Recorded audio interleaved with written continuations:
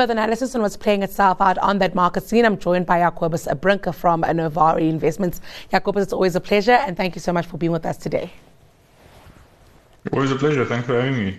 All right, Jacobus, process is down 54%. So let's talk about that and if it's something to be concerned about.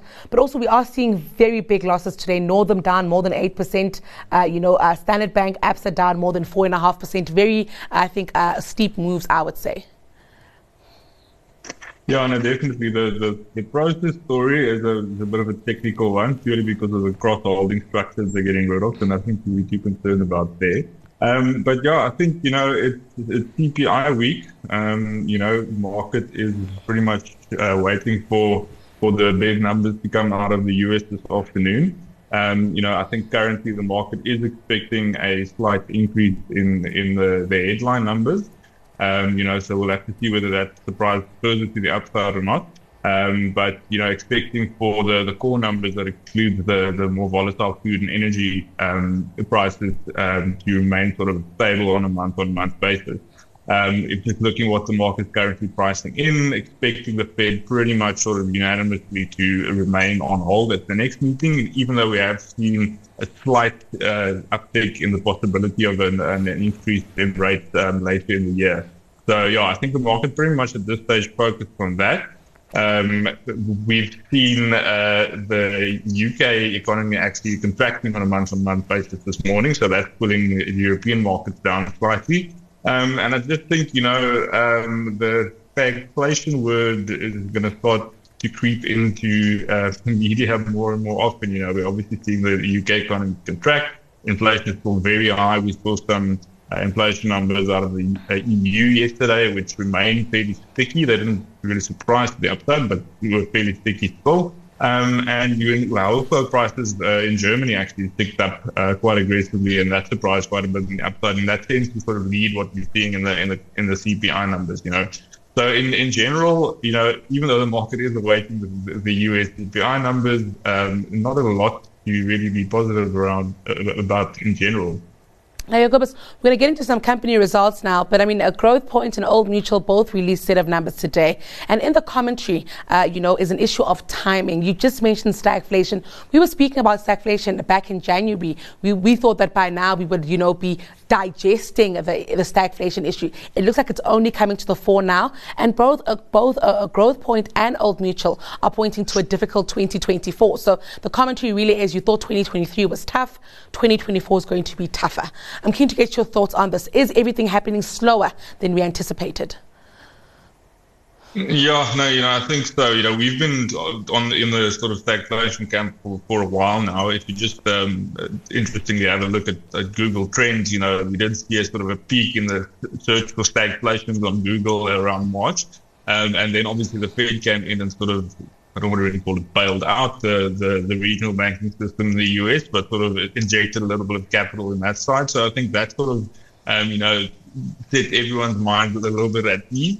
But no, if you mentioned it now, Old Mutual and Growth Point both mentioning it. I think if you sort of look through a lot of the noise that we've seen from the recent sort of moves we've seen after earnings results, a lot of the companies were actually mentioning, expectations of slowdown, going into the end of the year, into 2024. Obviously we've beaten the whole Magnificent Seven, which has been carrying the market drum for quite some time now. But it literally is the case. If you just look at some of the performances, especially out of the US, from the other 493 companies in the S&P 500, yes, some of them had good results, but definitely a much more somber sort of outlook from management. And that's why I just pull across here. We're seeing oil is up about 30% year to date. We saw OPEC coming out with monthly report, expect supply to remain tight. We're seeing oil rally again this morning. So I don't think we're quite out of the woods yet when it comes to inflation, and we are clearly seeing, growth starting to plateau around here. So if the UK is any leading indicator, then we could be heading for some trouble into the end of the year. Let's get into some of those company results now. Old Mutual coming out with an update. Of course, it is looking a bit of a bleak picture, but I'm wondering if you strip out the impact of the IFRS, that they've mentioned here, from 17 to 4, and then also what happened in Zimbabwe there. It actually is okay, isn't it? Yeah, no, I think, not bad in general. I think, the insurers locally have been holding up well. But, we are seeing the consumer coming under pressure. And I think, remaining under pressure for that matter. They've been under pressure for a while now.